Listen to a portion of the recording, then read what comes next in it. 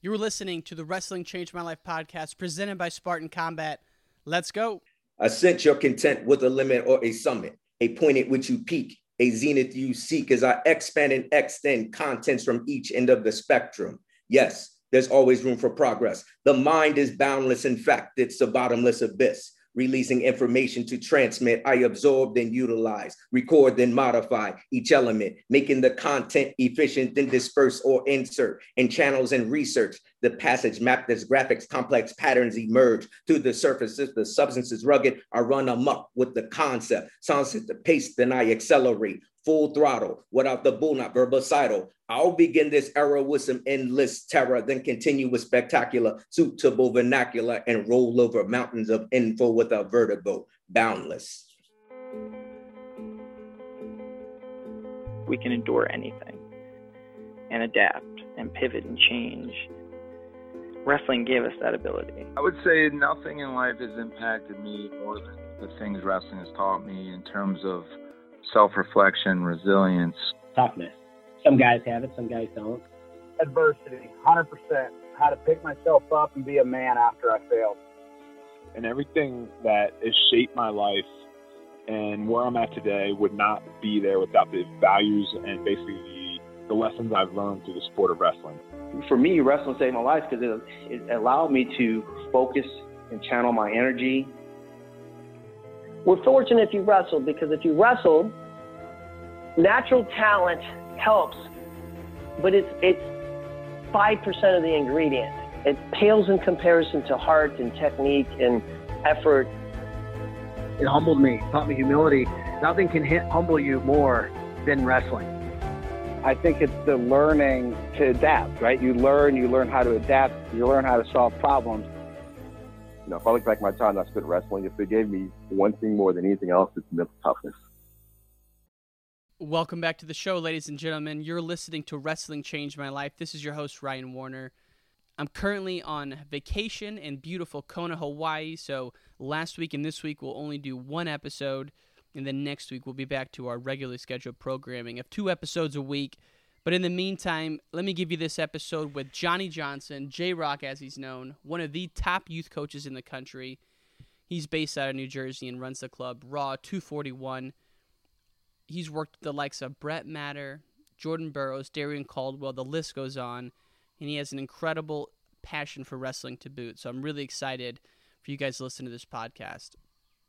Fan of the week goes to EJ Newton. That's at Newton_EJ on Twitter. Really appreciate your support, man. Thank you so much. And that's it, folks. Let's get to the podcast with the great Johnny J-Rock Johnson. Why don't you just introduce yourself to the listeners here? Who are we hearing from? Yeah, been hiding out in these shadows and these dark corners for years. Just doing some work, but behind the curtain a little bit with a lot of guys.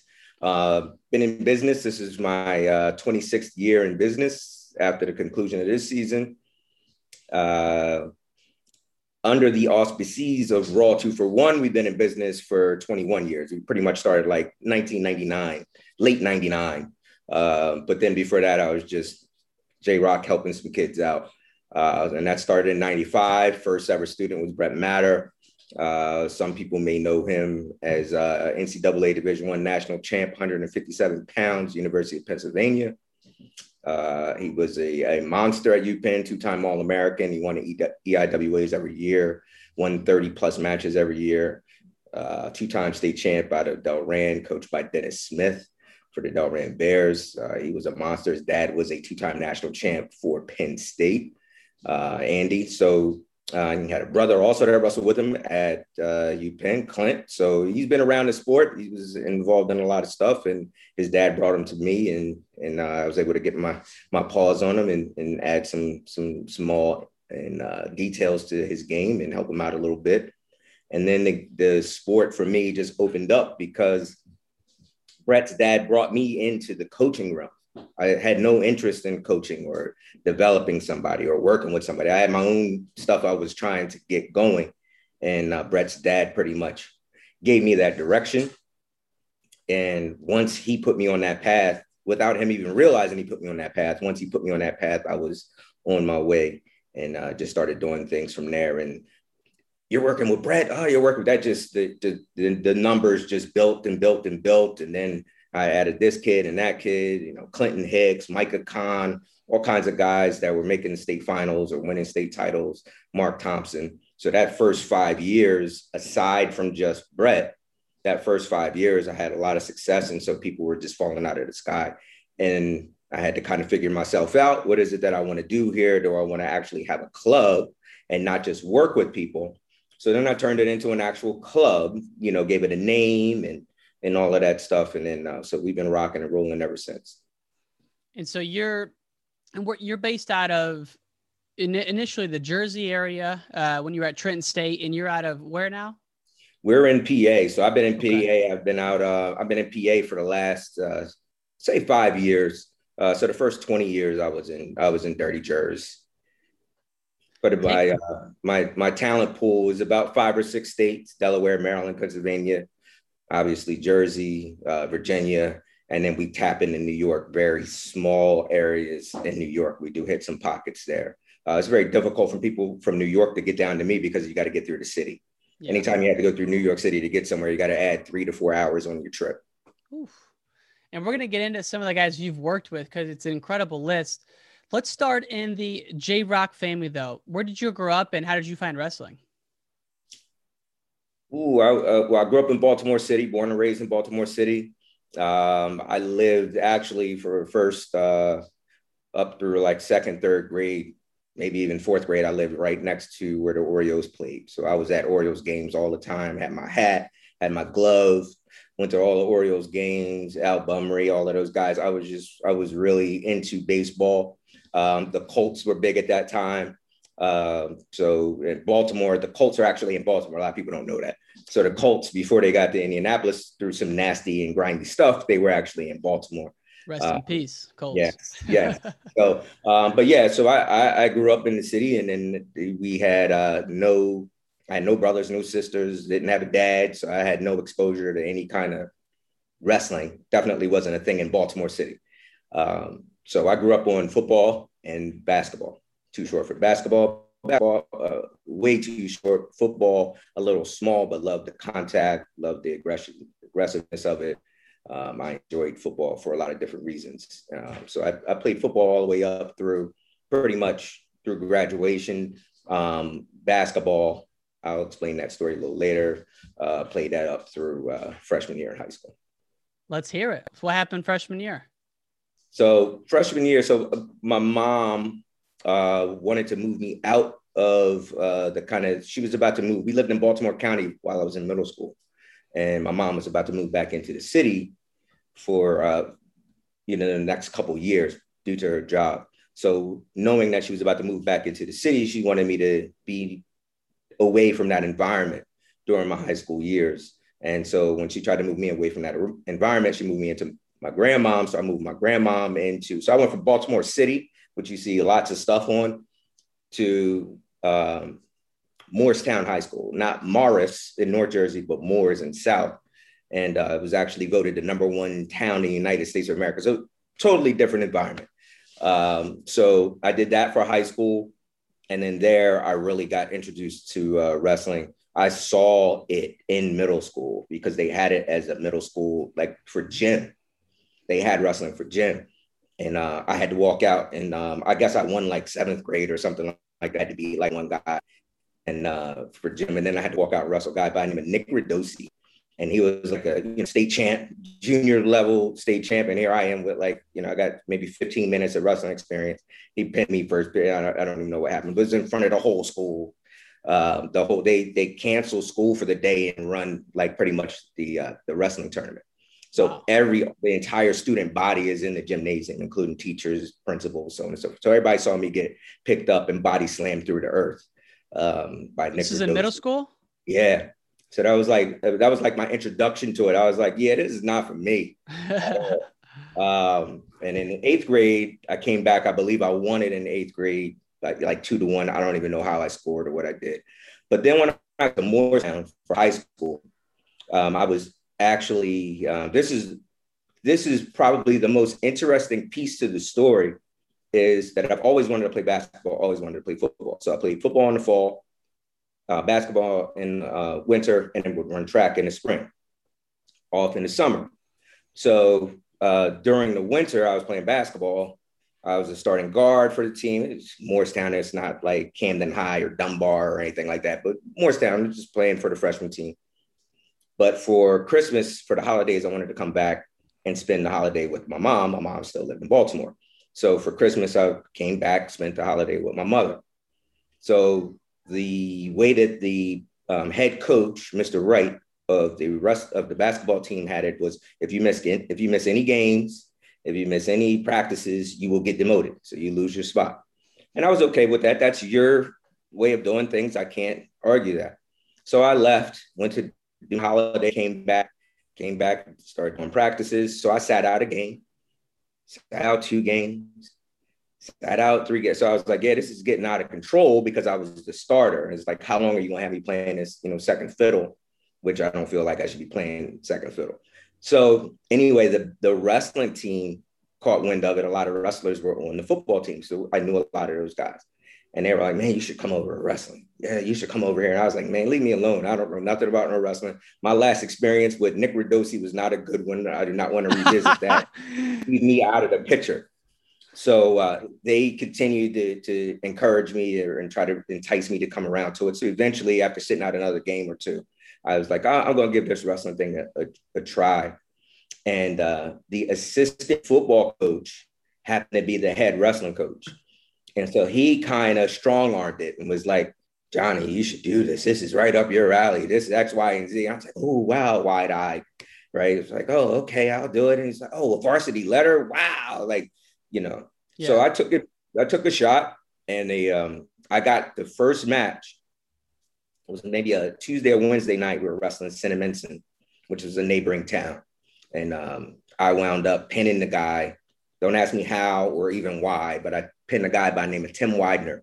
And so it was, the papers went nuts. I got interviewed. They're sticking mics in my face at the end of the match, and everybody's, putting out hot in the presses for the next day. I got my name announced the next day for the announcements in the morning. Everybody's patting you on the back. Great job. That was awesome. Showing you the newspaper clippings and everything. I was like, man, I could get used to this.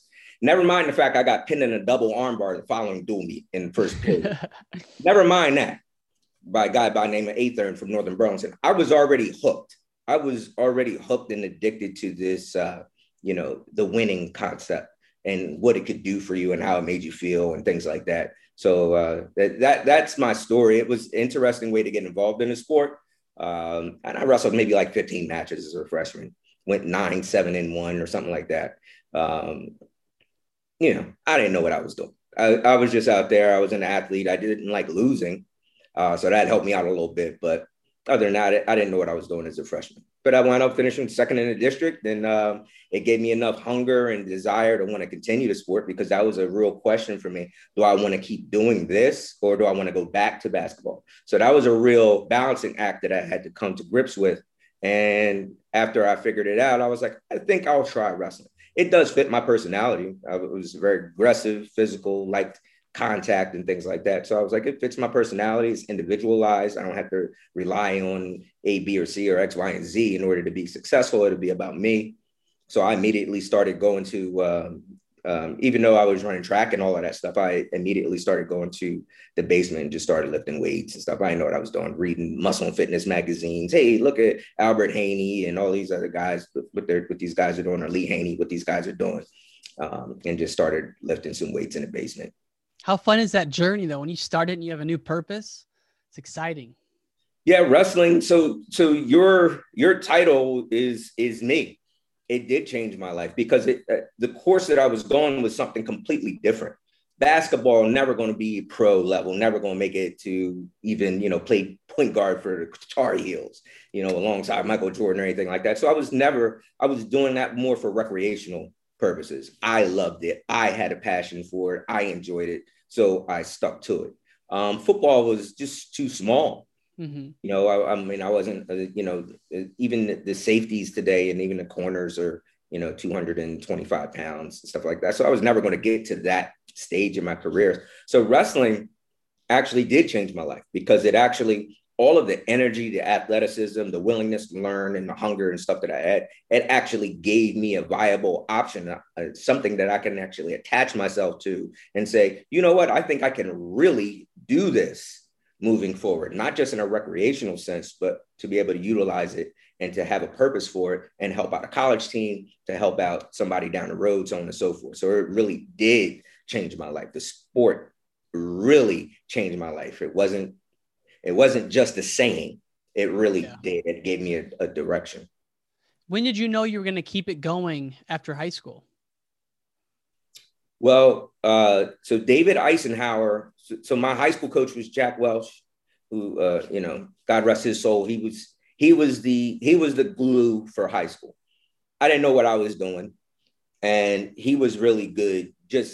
He never killed me. Like, you stink, you suck, you got to get. I didn't know anything, and he knew I didn't know anything. So he did. I never was under the same scoring system as other guys on the team who had been spending 10, 15 years in the sport. So he was a lot tougher on those guys. On me, he kept you in it too. I love that. Like, he didn't run you out. He kept you in it and kept you loving it. Smart man. Jack Welch was a smart man. So Hall of Famer at the high school level, South Jersey Hall of Famer. But so he was like, hey, what do you want to do in terms of college and things like that? And at that time, I'm like, man, I don't see how a college team would want me as a wrestler. So, but he kept talking to me and explaining to me some of the process. And I was actually getting letters after my junior year. I took top 8, I finished 7. And I was getting letters from people, and I was like, how? I didn't even know how the process worked. I knew nothing of it. But I was getting letters from Naval Academy, Bloomsburg, and Bloomsburg was top 10 at the time. Lock Haven was top 10 at the time. Naval Academy, so on and so forth. So I was like, this probably could work for me if I really, which I was already committed, but if I really commit myself, I think I can really find some direction with this. And so from the college perspective, my senior year, I had the Knicks football, which that was my lifetime love. Herschel Walker, Tony Dorsett, Bo Jackson. I grew up watching all of these superstars. So to me, that was like I was letting go of something I really had a love for, a passion for. But I gave up on it because I said, I can't give up those 3 months that I need to learn. I need to work. So I spent the 3 months that I would have been playing football normally and just continue to do some wrestling practice after school, whether I was just grabbing a couple guys, a couple bodies, go in the wrestling room and work some stuff. For me, that was a lot because I didn't have a lot. You know what I'm saying? Like, the kids that I coach today, I got 10-year-olds that are better technically than I was as a senior in high school. My 10-year-olds know more than I knew at that time. So I just had a lot to work on. So I utilized that. And then I was ranked number 2 in the state. I was number 1 in the state was Van Doren from North Hunterdon. Van Doren wound up winning it. I lost in the semifinals to Mark Farmer, 6-5. Van Doren beat Farmer. I wound up coming back for 3rd, beat Smith from Roxbury, and then 2-1. And then the college coaches are running out of the stands. The high school states were in Princeton University. So high school coaches running out of stands. Hey, what do you think? What do you think? Would you like to come? I'm in tears because I lost in the semifinals. Like, I'm like, snot bubbles the whole 9. My mom's like patting me on the back. And David Eisenhower, the head coach at Trenton State College, comes over and is like, hey, man, you're pretty tough. Would you like to wrestle for me? His tone was different than a lot of the other coaches, number 1. But then number 2, my question to him was, being impatient and not knowing enough about the game. I was like, I'm going to start right away. Like, I didn't know you should redshirt. You can lift weights in the off season. You can develop technically. Like, I didn't think of any of that. I didn't know enough about the sport to have that kind of insight. So to me, I was like, I want to start as a freshman. And so Eisenhower promised me an opportunity to start as a freshman. I won the starting spot as a freshman for Eisenhower. That's kind of like, that's the springboard. And Trenton State College, D3 at the time, right? D3 at the time at that time when I was getting recruited by Trenton State, they were the number 1 team in the country and had won maybe like 4 or 5 of the last 10, 11 national titles. When I got to college, Ithaca was also good. Augsburg became really high quality. Wartburg became high quality. And then plus us. So when I was in college, those 4 programs were the tops. But during the 10 years before I got to Trenton State was probably the top program over that span. What was the transition like into your college years from coming from high school? Yeah, hard. I can recall a freshman at my freshman year being in practice. Even a guy I beat out because I had to beat 2 or 3 guys to make the starting spot. Even one of the guys I beat out, we were doing top and bottom. And I don't know how long I was down there, maybe 75 hours. I got a pillow, night light. I was there. I could not get out. And he rode me like a mule. I felt embarrassed. I actually got up, threw my headgear and said, I hate wrestling. I'm never coming back. I stormed out of the room. And I was like, I hate wrestling. I never want to do this. I mean, I just wasn't there. I didn't know enough. I mean, it was very eye-opening to see. I knew there was a gap. So you got to figure I'm operating on. So I had a full year my junior year, full year my senior year, 3/4 of a season my sophomore year. And then if you add that with my quarter season for my freshman year, so I got 3 years of experience. Yeah. No off season. Wasn't like Fargo training in the off season, like nothing. It was just three months each year.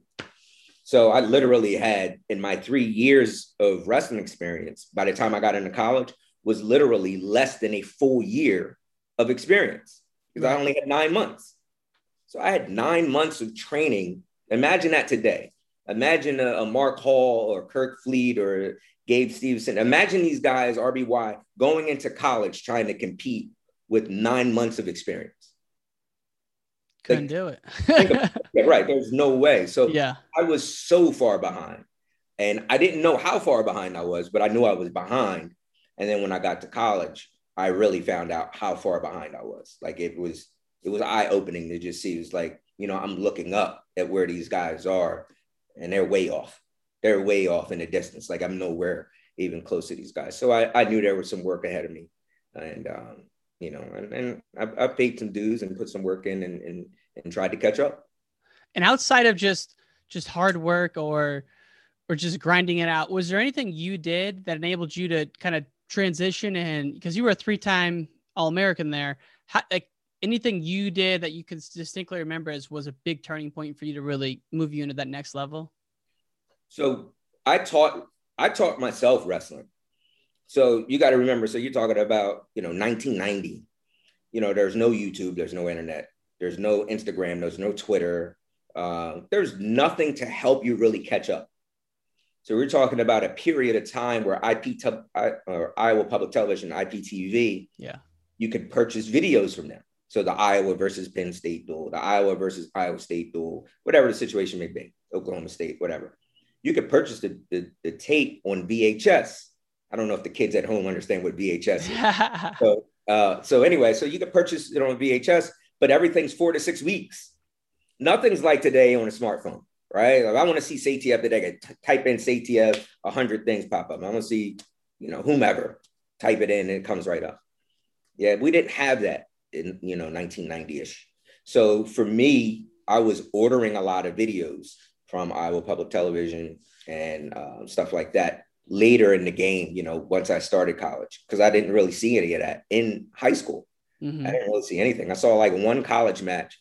I had one camp that we went to. I believe it was, we went to a Penn State camp because it happened to be in Jersey at the Shore after my junior year. And I wound up going to that camp and they showed, I guess, Penn State versus somebody, since it was a Penn State camp. They showed Penn State, can't remember if it was Iowa or whatever.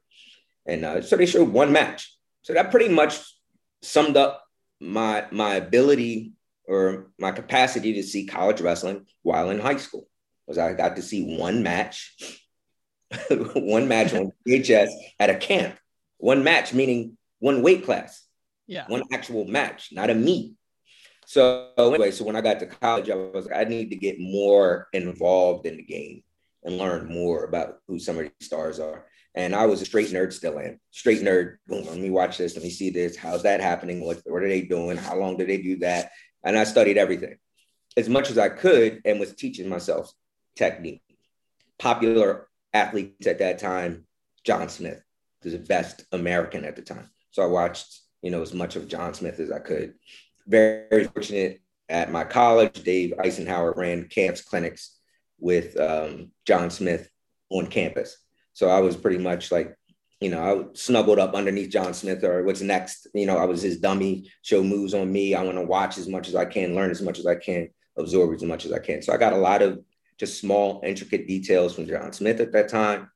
2 or 3 years, he was there for camp, like maybe 3 years. But I was there every summer, getting as much as I can, and then just watching as much video as I could. But I was teaching myself, okay, what's this? And I was calling stuff names that wasn't a real name. Because I don't know what the name of it is. I'm watching somebody do it. I'm watching Tom Brands and Terry Brands too, but Tom won the Olympics with it. Watching Tom Brands do this spin behind on people. And he would spin. And as you know, when people spin, the opponent sticks the arm out and block to whatever side you go to. Mm-hmm. So what Tom would do is have these double fish hooks. So he would be fish hooking, snap the guy. He would not get his arm stuck underneath. He wouldn't go to the front lock. He would always be over the top button in a controlled fashion, not chest wrap, fish hooks in the armpits. And he'd snap the guy and then block 2 hands to one side, and then spin to that side, and nobody could stop him. Whether it was Sean Charles or Terry wrestling Prescott, which Prescott was hurt in that match, but you get the point. So that rub the tummy. I'm sure they don't call it rub the tummy. I just call it rub the tummy because I'm like, okay, so what's he doing there? It looks like he's rubbing his belly in order to spin behind. So rub the tummy. And I've been teaching that for 26 years. So my kids know it as rub the tummy. Yeah. So I was teaching myself moves as I was watching matches, and kind of without having the fine point detail of each technique, just what I could see on a screen and trying to pick up on as much as I could, and kind of trying to formulate a style off of that. Best college wrestlers at the time, of course, John Smith, but also Jack Kuvo was pretty good. 89-0 his last 2 seasons, 2-time national champion of his last 2 seasons, 44-0, 45-0, wrestled for East Stroudsburg. But his style of wrestling was, I'm going to take you down and let you up. Mm-hmm. I'm going to take you down, I'm going to let you up. I'm going to take you down, I'm going to let you up. I'm going to take you down, I'm going to let you up. So he'd have these scores of like 25 to whatever. And I was just like, what is going on here? Like, because you see so much, guys are like, learn how to ride legs, learn how to do an arm bar. You better have a good tilt. You better have your half Nelson to get. Like, so, that wasn't for me. I wanted to use my speed. I wanted to use space. I wanted to use my explosiveness, my athleticism. So watching Jack Kuvo, even though he didn't utilize those elements, his style of wrestling was 2 for 1, take you down, let you up. Mm-hmm. And so I adopted that, and then I ran with it and just used my own, hybrid style of it, hybrid version of it. But the 2 for 1, to take them down, let them up, worked for me, because I wasn't going to turn anybody. I wasn't putting legs in. I don't want to wrestle nut to butt. I don't want to be caught on video like that. I want to be caught on video, lifting you up, slamming you through the earth's surface. That's where I want to be at. It's a lot more fun to watch too. Illinois is a big takedown, let them up state. So that I'm with you right there with you on that. So if you were, I just want to pick your brain. You have this tremendous catalog of wrestling knowledge in your mind. You're one of the top clinicians and coaches in the country at the high school and youth level. If you were starting with someone from scratch, what's the first thing you would teach them? Would it be like a down block? Would it be a shot? Or would it be like more positioning type stuff? Stance motion level change, double leg. And then that's your offense. And I'll come back to that in a second. And then defensively, I will teach you a rub the tummy. Because what I want to do defensively is to teach you not to let your opponent in. So I don't co-sign any of this stuff with the let the guy in on your leg, roll to your back, pull his leg over each other. I don't co-sign any of that. I didn't do it as an athlete. I don't favor watching that style, and I definitely wouldn't teach it. I think it's a bad direction to go. But what I would teach him is keep guys off your legs. You want to score points offensively, but defensively, you don't want people to score. So to give you a good illustration, was Jordan Burroughs won nationals in 2009. He won nationals in 2011. 2009, he went 5-0 in nationals. Not one person got in on his legs in 5 matches.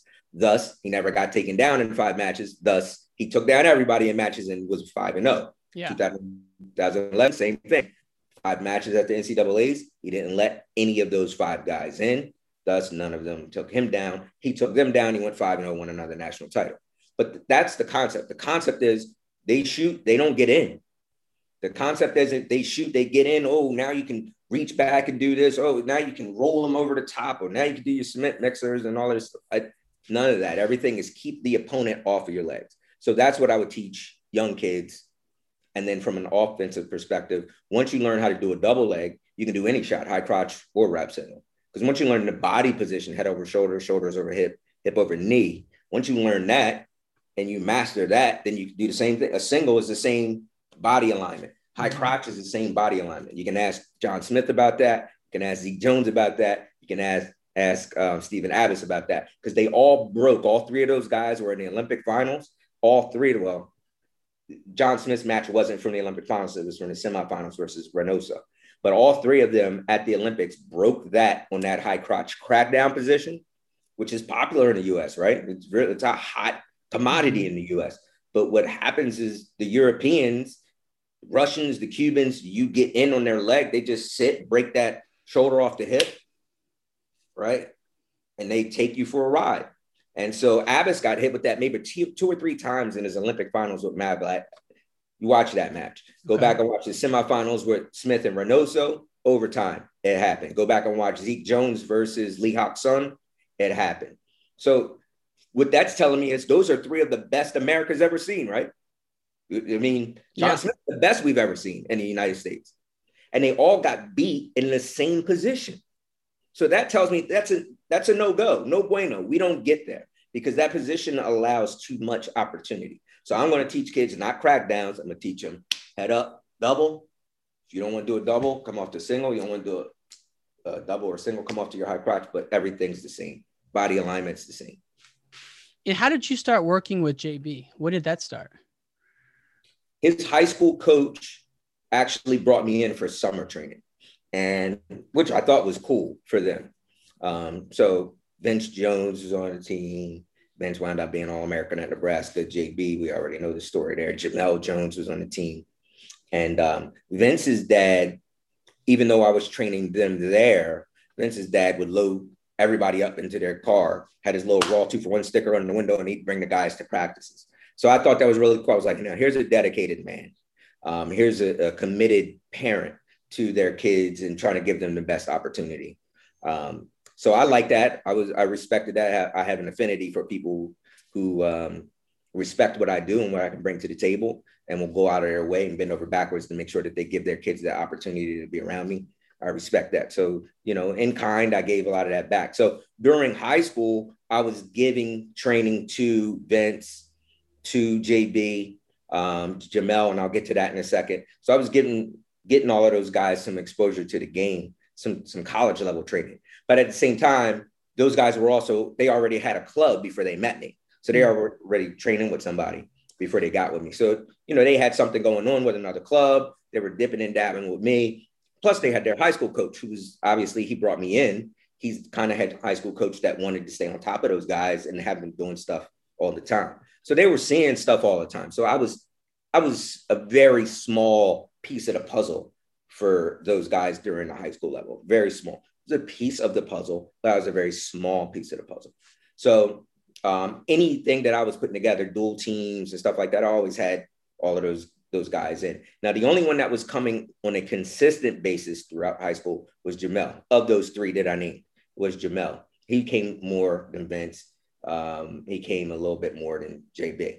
So, but when we had dual teams and I'll put my dual teams together, all of those guys would be on the team. Other guys would be on the team. So our dual teams were, I would put my dual teams up against anybody. Our dual teams were ridiculous, the talent level. And obviously we got an Olympic champ on our team. And even in high school, JB wasn't the guy, as people think of the guy. He wasn't it. In high school, he one dual tournament he went to. He got beat twice by Nick Nelson. You remember Nick Nelson? I don't. Right. So that tells you everything you need to know about that. So JB's this Olympic champ, and then in high school, he's losing twice in the same weekend to Nick Nelson. No disrespect to Nick Nelson, because that year in a 365-day period, Nick Nelson beat Jordan Burroughs twice. He beat Scotty Winston, who was a Fargo national champ, BCD East champ, was ranked number 1 in the country, along with JB twice. And he also beat, Nick Nelson also beat Frank Molinaro. I'm sure you're familiar with. So Nick Nelson he's a Shaler boy. You know, he had a twin brother, so they both were pretty good. Nick was a little bit better, and they both wound up going on to UVA. But anyway, so yeah, we had guys losing, and I had J.O. on our dual teams for years. J.O.'s been around us since he was like 8th grade. So his cousin, Alex Mead, and J.O. is not a raw 2-for-1 guy, but he's raw 2-for-1, if you know what I mean. So he's not in a room, but he's always around us. And training with Alex all the time. Alex is like, here's rub the tummy, here's low single water. So he wrestles a lot. He has a lot of raw 2-for-1 elements in him without being in the raw room on a routine basis. So he's a raw kid without being a raw kid. And I just, not just now, but about 10 minutes ago, connected the raw 2-for-1. Take him down, let him up, 2-for-1. I'm with you now. Okay. So you've obviously watched a tremendous amount of wrestling. Who are some of the top guys who have influenced your philosophy, either domestically or internationally? John Smith, obviously, being one. So that's a good question. So I could take something from almost anybody. So Artur Tomazov, who's a 3-time Olympic champ, 3-time, and one of them got stripped. But as he said to the IOC, come and get it. You want to come and get this gold medal from me? You come over to my house and get it. And I don't think he's got any knocks. I don't think anybody knocked on this man's door. But anyway, but he's a 3-timer, and he had, like all heavyweights, it's collar tie, it's push pull, right? So one of his favorite things is he could do a slide by with one arm. So you see, most people do a slide by with 2 arms, and he would do a slide by with one arm and then take the free hand, and instead of grabbing the head or the arm on that side, he'd go to the leg. So, I mean, here's a heavyweight, and I'm learning something from a heavyweight, and I'm a middleweight / lightweight. So to me, I can watch almost anybody and pick something up from anybody. So whether or not I put it in my style or not, as I was building myself up and learning the game, I didn't really think that I needed to take everything that everybody was doing and add it to my game. I think that's silly. I mean, you watch a football team, they have a style. Watch a basketball player, he has a style. It's not like he's doing that. LeBron's not doing everything that everybody is doing. Tom Brady's not doing the same thing that Lamar Jackson is doing. He's just, this is what I do. I'm just going to be the best the world has ever seen at what I do, which is, I really was on more of that, which is, I just wanted to be the best at what I did. I didn't need to do what other people were doing, but I did want to see what other people were doing. It always intrigued me to watch guys and to see how their brains work and what they were using as setups, entry-level attacks. How are people getting to people's legs? And the more extravagant and exotic somebody's setup is, I mean, usually it works more, right? So the more advanced the setup is, the more times that setup can work on everybody, not just on Tom and Steve down the block here, but, Rashid and Jamalov down overseas as well. Down the Caucasus Mountain. Caucasus Mountain. So you got to have something that works against the higher level.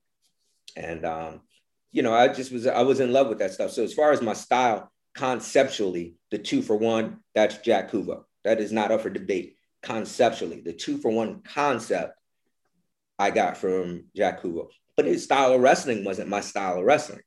He liked the collar tie, he liked the hand fight, and he would just hit the single to one side, which was really good for him. And from what I understand, he worked a little bit with J.O. on that, but J.O. does the same thing. So it's tricep, armpit, tuck, wrap to the opposite side. So that's Jack Kuvo, and you see J.O. doing a lot of that. As well. So I did a little bit of it just because I was watching Jack Kuvo a lot, but it just wasn't for me. I mean, I did a couple of them. It wasn't I preferred space, distance, attacking from here. And when I see guys wrestle like this for 6 or 7 minutes, to me, it's like watching, 80s football where it's just hand it off, run, hand it off, run, hand it off, run, hand it off. My style is more like 5 wide receiver sets, receivers running all over the place, guys going deep, a quarterback that can, so my style of wrestling is more wide open, more than it is turn around, hand it off, turn around, hand it off. Yeah. That's interesting because your early tapes from the Iowa Public Television, a lot, as much as those Iowa guys are wide open, a lot of it's ear to ear, heavy collar tie, kind of drudging around the mat until someone breaks and then getting into it. But I mean, they did have some phenoms too at that time that could attack from space, but a lot of it was from that heavy hand, heavy collar. 95%, I would say 95% of the Iowa guys were contact because that's the way Gable taught it. Mm-hmm. So it had a lot to do with, rerouting the head in here, tugging on the armpit, passing the arm through, snapping arm. So his offense was the way that he's teaching it, the way that he wrestled. So again, I'm not saying that I watched it so much to take it and be like, that's what I want to do. I watched it because I was learning. Yep. I was just paying attention to it, whether or not, even if I clapped and say, man, that was pretty cool how they did that, didn't mean that I was going to do it. It's just, I was learning the sport and trying to figure it out. Again, didn't have the dad, didn't have the personal training coach, didn't have the off-season exposure, didn't have the 10, 15 years of experience like most college kids. So an average 20-year-old college kid has 15 years of experience. Me at 20 years old, I had about less than 15 months of experience. Totally different ballgame. Not even in the same stratosphere as these guys. So I was just watching to learn how. I watched so much basketball and football, I could tell you anything. What hand Tony Dorsett liked to put the ball in, which direction, what plays he liked. I knew all of that stuff. Basketball, the same thing. Wrestling, I knew nothing. I had no history of wrestling, no exposure. I had no family members that were exposed to it. My mom and my grandmom were my parents, and they were the ones that pushed me through. And it's like, they didn't know anything about wrestling other than go get them. Shoot, Johnny, shoot. Like, what does shoot mean? There's a million shots. So which shot do you want me to take here? So nobody in my family had any understanding of the game other than they just wanted to support me as a family member, as a grandson and a son. Isn't that crazy how much football and basketball kids watch as opposed to wrestling back then? Yeah. I mean, truly hours and days worth of watching versus wrestling before the internet. Pretty insane. What's on TV? If you turn on 3, 6, and 10, Jersey, it's 3, 6, and 10. Philly, 3, 6, and 10. What's on TV? The NFL, NBA, Major League Baseball, NHL. Yep. Where's wrestling? Right. You're not going to see that. So your stars early on, my mom and my grandma both were always taking me to NFL games, always taking me to NBA games. So I was being exposed to these athletes. So I spent the first 10 years of my athletic life admiring and idolizing guys that were in those fields. Yeah. When you were working with not Andy Matter, Brett Matter, I got him confused there. In the late 90s, the Dave Schultz incident was all too recent. What was the mood like in that pen room and in that wrestling era in that late 90s, just based on everything being so close in proximity to what had happened? Yeah, that's a good one. So we spoke a little bit about this before, and it was weird. It was a weird thing. So for me, I'm an outsider in the sense that I don't go to UPenn, and I'll get to that in a second. But then also, I wasn't really a Foxcatcher guy. I was recruited to Foxcatcher by, you already know who recruited me to Foxcatcher. So I told you that a little bit last time. So I got recruited to Foxcatcher. And then once I got around to having an opportunity to go to Foxcatcher, that's when the John DuPont issue with Dave Schultz kind of unfolded. Mm-hmm. So that blew everything up. So not only for that man's family and his friends and everybody else that was connected to him, that blew that up. But even on a small scale for me, it was like everybody was going to Foxcatcher. So you had Foxcatcher or Sunkist and a little bit of NYAC back then, 80s and 90s, early stuff, early to mid 90s. So those are your three home bodies. Those are your three stalwarts as a programs. But Sunkist and Foxcatcher were like the two biggest heavy hitters. And so for me to get recruited, I'm a little Division III guy, haven't been wrestling all my life. For me to get recruited, right, to one of those programs was like a big move for me. So I was excited about that, looking forward to that. So the DuPont situation with Dave Schultz kind of shut that down. But Nancy, Dave's wife, she actually was smart enough to say, listen, I don't want this man's memory to die.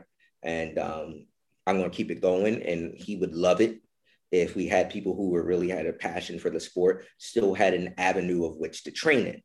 So she created what was known as the Dave Schultz Wrestling Club, right? And his widow, by the way, but created the Dave Schultz Wrestling Club. So the Dave Schultz Wrestling Club I still wasn't invited to that either because that wasn't mine and it wasn't Foxcatcher, right? So she doesn't know that. So when Brett got into UPenn, Brett was in the UPenn room practicing all the time. I was there all the time. So I was practicing all the time with Brett.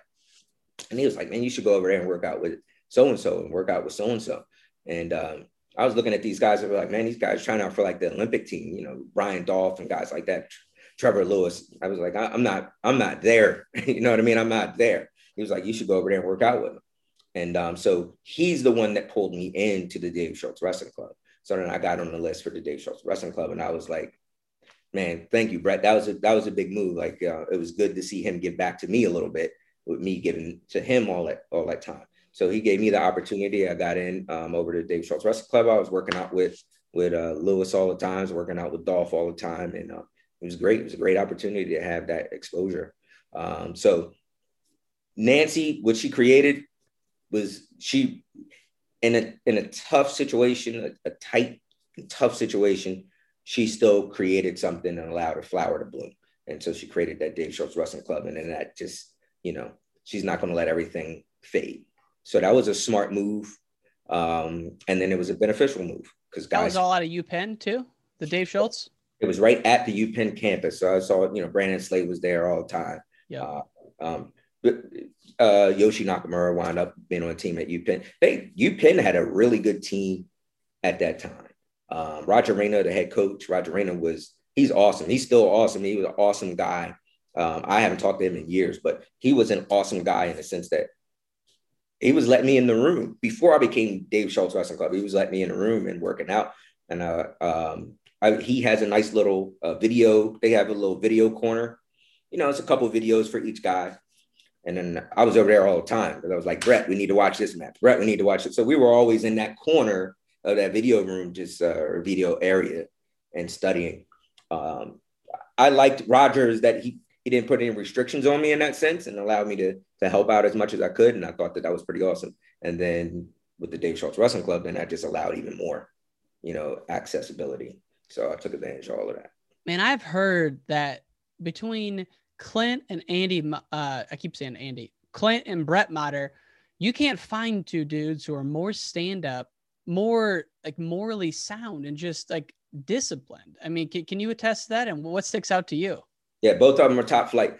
I'll tell you even something even way back, even before. So Delran High School, Dennis Smith, I'll tell you, he's one of my favorite coaches.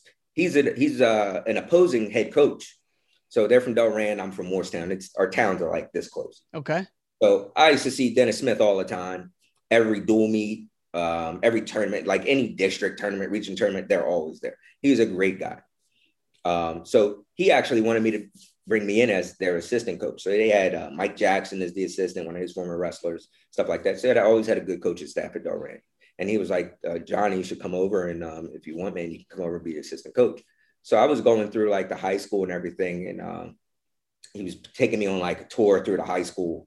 And one of the hallways has like these, they put the grades up of the students. Like, I don't know how they do this, but they put the grades of the students like public in the hallway.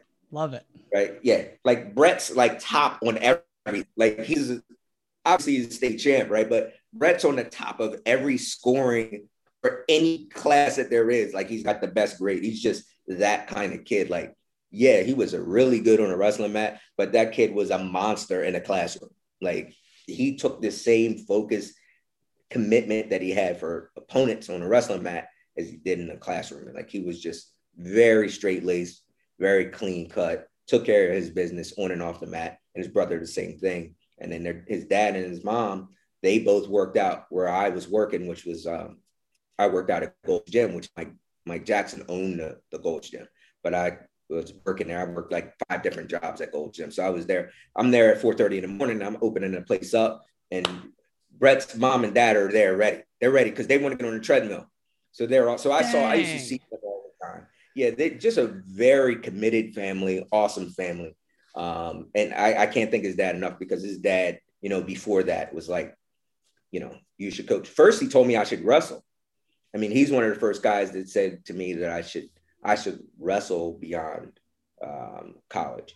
So just to have that kind of somebody having that level of confidence in you was you know, it builds you up a little bit. But then for him to hand me his son the way he did also was even better.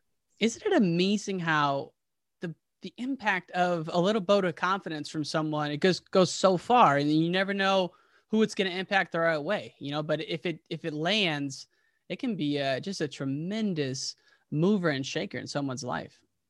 Absolutely. He might not need, I mean, he doesn't even know. That's what I'm saying. Like, even if he doesn't realize it, that's why, like, anytime we can, you see a young wrestler, not even a wrestler, it's like, why not give that person some positivity and some love? Because he may not even remember, like you said. Absolutely. Yeah, it'll go a long way. It'll go a long way. Even the smallest, you know, little conversation can go a long way. And that vote of confidence to me, now keep in mind, you know, again, at that time, I'm looking up at everybody because I don't know enough about the game. So, and, you know, this guy's a 2-time national champ. He's telling me X, Y, and Z. I'm like, okay. And then that's going to build you up. At the same time, even more to the point, and a lot of parents won't like this because we all, as wrestling coaches, have parents that are like, you know, around all the time. Yeah. And Brett's dad, the 2-time national champ, would drop Brett off and leave. So he wasn't that kind of dad that was like over top of every drill that he did and walked him through everything and screaming and yelling at him and you stink and you better get better. It's like he took a totally opposite perspective and stepped away from the games. Like, that's the guy that's working with you. You're coming here to work. You two get together. I'm out. Right. And as he did that, that was just building me. I was like, man, it's for him. It wasn't just that he put him in my room with 100 kids, but the one-on-ones and letting just me and Brett develop and build a rapport together.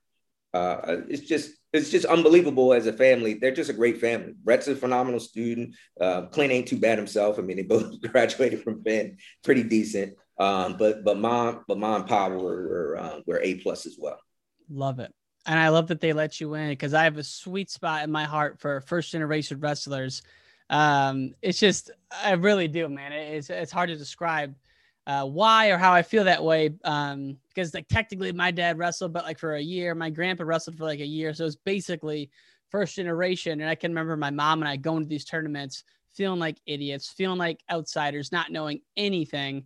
And it was a bummer at the beginning, and it kind of made you feel like you weren't welcome, you know? And so, but once you crack in, you're in. But it's like, I have a sweet spot in my heart for those first generation families. And I love when they reach out and ask just basic questions, you know?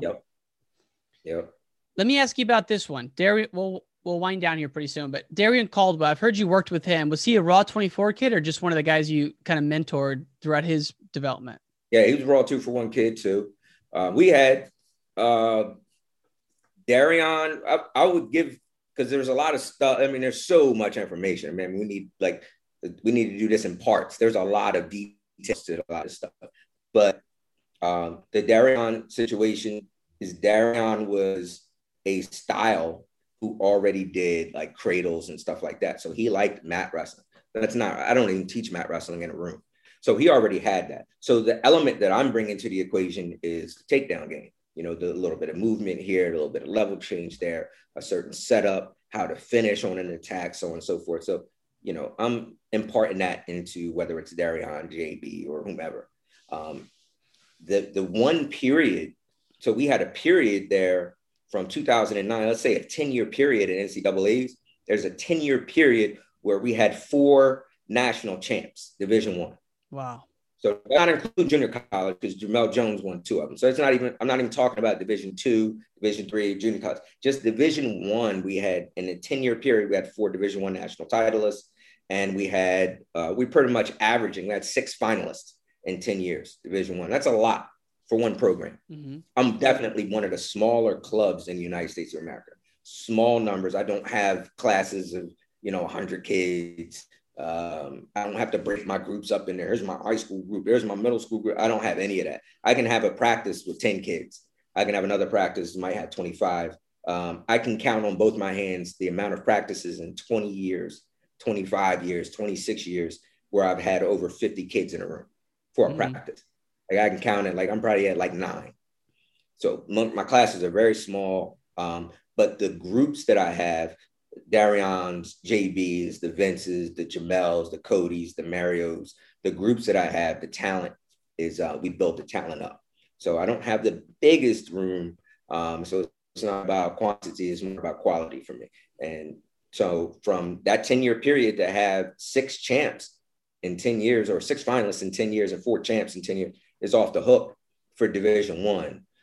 From one period from 2011, so it was 1 year, 11 and 12. From 2011 and 2012, Division I rosters or collegiate rosters, I had 38 former Raw kids, Raw alums in college competing. That's just off of those 2 years of rosters. So 2011 rosters, 2012 rosters. And then when I posted that, because I was going through all of the names, I posted that and I had a couple of guys jump in and was like, J-Rock, you didn't put me on here. Like, so I had another two. We're probably like 42 guys. Just in 2 years, we're on college rosters that were former Raw 2-for-1 guys. So that's kind of the stuff that I'm into. I'm into getting kids an opportunity to get, college is $50,000, $60,000 a year. Moms and dads, you're going to give me X amount of dollars a year, but this is really what the end game is. The end game is so that, Taylor Walsh, they $58,000 a year to go to Indiana. I got a kid going to Indiana next year. Tyler Lillard, he was, probably 60,000 now, right? For Indiana per year. So that's the objective. The objective is to give people opportunities to get and further their education while competing. All right. So you can compete a little bit. That's icing on the cake. You wind up being an All-American. You wind up being a national champ, but get that education. Darion graduated, JB graduated. They all got their college education. And then the wrestling was just, icing on the cake. And then JB just took it a couple of different levels. I was reminded by Zach to talk to you a little bit about Darion in the sense that a lot of people don't understand that. A lot of people don't understand Darion, the balance. Who was more of an athlete out of Darion and JB? The better athlete was actually Darion. He was the better athlete. I mean, he had more athleticism than JB. So they're different athletes in general. JB is the better wrestler long-term. Yeah. But the better athlete is actually Darion. A lot of people don't know that because he got hurt. So he got hurt when he tore his shoulder. He actually got 2 surgeries. He actually had to fly down to, I believe one time he went to California, and then another time he flew to Florida. He had a specialist work on his shoulder and try to get his shoulder to feel a little bit better so that he can at least be, functionable on the mat. And he still was just having trouble. He just really couldn't do it. But John Smith, when Darion he wanted to transfer out of NC State. So a lot of people don't know that. So that's an inside thing. So he wanted to transfer out of NC State. So he was like, J-Rock, I think I want to get out. I'm thinking about doing something else or going somewhere else. So I said, all right, let me make a couple phone calls. So I called X, Y, and Z. So one of those X, Y, and Z's was John Smith. I got an affinity for John Smith. So I'm always going to call John if there's something up. I got this kid. He's thinking about transferring in, blah, blah, blah, blah. What's his name? Darion Caldwell. So we got into a nice conversation about it. And he remembered Darion at the time. And Darion hadn't placed yet at NCAA's. Oh, so wow. He hadn't placed yet. And John Smith's comment to me, which I'll never forget, is that kid can be an Olympic champ. I didn't say anything to him about Olympics. I didn't say anything to him about Worlds. I'm saying the kid wants to transfer. I'm thinking that this would be a good spot for him to make that move. And I know he would come there and eventually become an All-American, maybe a national champ, right? Even I didn't know he was going to be an undefeated national champ in OW. Yeah. Even I didn't know that. But, he made enough progress and had the capacity to do that. Just had to be put in the right spot, do the right things, and have the right timing. So John Smith, I thought, would be able to offer that. And John Smith said, man, that kid can be an Olympic champ. So John Smith saw even more in him than I did at that time. Right. And, but Darion wound up staying. He got All-American as a junior. He wound up taking 5th. He lost to Bubba, I believe, in the semifinals. He wound up taking 5th. And then sophomore year. Then junior year, he wound up winning it. And then senior year, he got hurt. But but Darion is the best. He's of my top 5 athletes that I've got my hands on. He's definitely, 1A, 1B. one of the top athletes. If he'd have wrestled international, and if he would have been healthy, a lot of people don't know. Darion Caldwell at 65 kilos, if he was healthy and he wrestled over these last, because you see he's still fighting, he's still healthy. He just fought last weekend. Mm-hmm. So his body is still going. If Darion had a 10-year career in the game the way JB did internationally, Darion would have won a world title. And maybe even what John Smith projected is maybe even win an Olympic title. Dang. I mean, and a lot of people wouldn't even think about that because he didn't get a chance to get his skills out there, you know, like you said, due to the injuries. That is, it's crazy. Everyone has some kind of, I mean, of course, everyone has a unique backstory, but there's all these little moments that, you know, you don't think of him not placing his first 2 years and maybe transferring because he's so frustrated. Then he, you know, pushes through. Right. And it's just, I know you have stories like that for days. And shout out to our friend Zach. I really like that guy, and he's just a wealth of wrestling knowledge and always challenging me with new points of view that I typically don't think of. I know we've been going for a while. I did just want to wind down with this. We've already talked about it. Name of the show, Wrestling Changed My Life. But, you know, outside of the grit, outside of the determination, hard work, you know, what's one thing the sport's given you that you often tell kids if they said, why would I wrestle?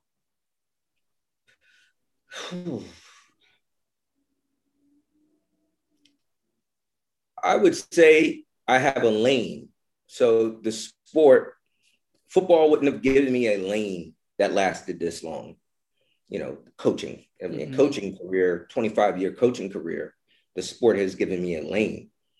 I don't think I would have, no matter how good I would have gotten in football, I don't feel like I would have been able to coach football for 25 years once I was done playing football at whatever level I was at.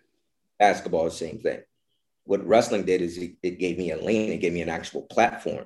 So, you know, to be able to do what I've done for 25 years, 26 to be exact, and hopefully to put in another 25, you know, I want to be Roy Pittman, you know, in Portland, Oregon, who already has 50 years in the game. You know, I want to be that. So in 25 years, I want to be able to look back and say, man, I really gave to the sport what I thought the sport gave me. It gave me some discipline, gave me some structure, gave me some guidance, gave me direction, allowed me to focus. It gave me a vessel to jump on and be aggressive and physical, and then you can step off of the vessel and then be, you know, whoever the hell you want to be. And so for me, a lot of stuff is like which I wanted to share with you. Like, I used a lot of stuff in wrestling because I was in a music group. We were in a rap group. You know, I've been in a rap group since I was in high school. So when I got involved in wrestling, I even was taking things that I was doing in wrestling and throwing some of it sometimes into the music, you know, just the concept of competition, you know, how you approach big meets and the mindset and everything like that. So I was implementing a lot of that and streamlining it right into a lot of the music, the rhymes, the stuff that I was doing. So I'm very exact on everything that I do. So if I do a setup, I hear a lot of people say, when you get in on the leg, you want to fight like hell to finish. I don't agree with that by any stretch of the imagination. I feel like by the time I get to the leg, I should be a nanosecond away from putting a deuce on the board. All the work has to be done on the front end for me because I'm exact. So it's going to be the stance, motion, level change. Then it's going to be the setup. Then it's going to be the shot, head position, body position. And then the finish should be easy. So that's kind of where I was with it. And then I rhymed it that way. I put my music together that way where I'm very exact. I do all my stuff on the front end. So on the front end, I don't do a lot of freestyling. Freestyling is on the back end where you just somebody says a word and you rhyme everything to that word, or somebody says a topic, you know, and then you rhyme everything to that topic. I was very much on the front end, which is I was prearranged everything. I'm going to do X, Y, and Z, and I want things to lay out like this. And then, you know, so that's how I wrestle. Yeah. So I tell my kids that don't dive. Don't just dive in on the leg. You better have those first three things in place before you go diving in on somebody's leg. I love it, man. I love the thoroughness at which you prepare it and in your system. I can just tell how meticulous you are with it. And, you know, if I'm ever out on the East Coast, I would love to come into a practice and to see how you run the room. I think it'd be a lot of fun. I missed you the other day. Yo, that would have been perfect time. That was one of the most hellacious travel trips of my life. I missed a flight. My checked baggage ended up going to Newark. I landed in LaGuardia, had to catch an Uber from LaGuardia to Newark at like rush hour, then drive to Philly. It was horrible. And I was only in town for like 18 hours, and I didn't realize how bad West Philly was. I thought Penn, stayed. Oh my God, I was in a horrible place. And the next day, all the guys were coming over for the interviews, and I was almost embarrassed, like where I was staying, because I didn't want them to think that that's the kind of operation I was running. But I thought Penn was in a nice area. You know, I just didn't know. But I mean, of course, all the neighbors were super kind, and it was nice. But it was a crazy trip, just to say the least, man. Crazy. Yeah, next time you come out, man, come in, we do dinner, you check out the practice, but do the whole 9. So take your time. We'd definitely love to have you through here. It'd be great, man. I really appreciate you taking some time today.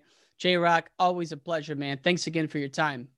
I don't want you to go. I want you to hold on for a second. I'm here. You got a minute? I got it. I'm gonna drop a verse for these young kids.